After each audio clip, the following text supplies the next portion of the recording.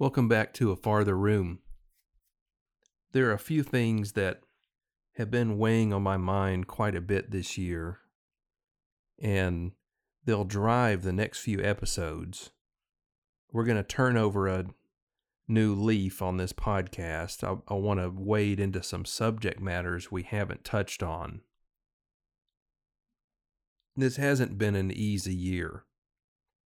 For a lot of reasons, our resolve has been tested. In some ways, our humanity has been hollowed out to a degree. In a society where we were already more and more isolated because of technology and social media, we've been forced more and more to isolate ourselves further. A lot of people have lost everything this year. Some people have chosen to end their lives over all of it. Some people have turned to illicit drugs or alcohol as a coping mechanism. There are some people who turn to religion as a coping mechanism. Some turn to therapy or prescription anxiolytics. It all brings me back to a place where I think to myself, what is the way to happiness during difficult times? Is happiness really a choice, as the old adage goes? How does one choose to be happy in the face of overwhelming adversity? I'm a believer that it's different for every person. Some people never get there. They're unable to find that happiness in their lives. Some people do. In my view, one thing that always is key to happiness is perspective.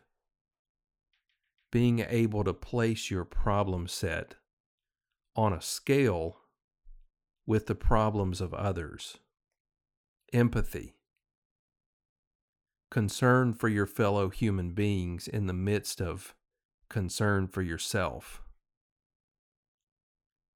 Suppose my car breaks down on the way to work, and I start the day off in a pissy mood.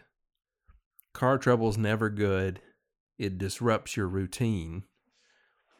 You have to see about getting it to the shop and getting it fixed.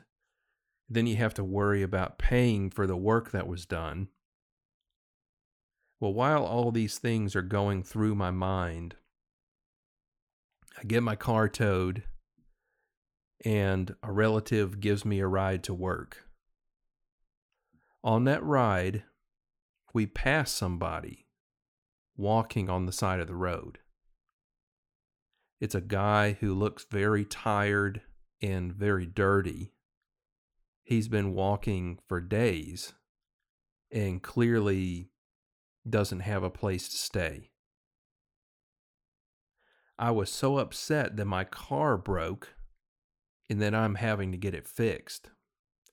Yet I realize I could be that guy who doesn't have a mode of transportation. I'll bet he would be glad to have a car, even if it meant sometimes he would have to deal with the inconvenience of getting it fixed. Perspective. It doesn't make your problems go away, and it doesn't mean we can never be upset over things, but it does sometimes afford us the opportunity to pause and realize a simple fact of life. No matter how bad my problems are, there's somebody out there who would kill to have them. That's the water we're wading into during the next episode, when I will have an interview posted with somebody who can give us first-hand accounts that help inform this discussion.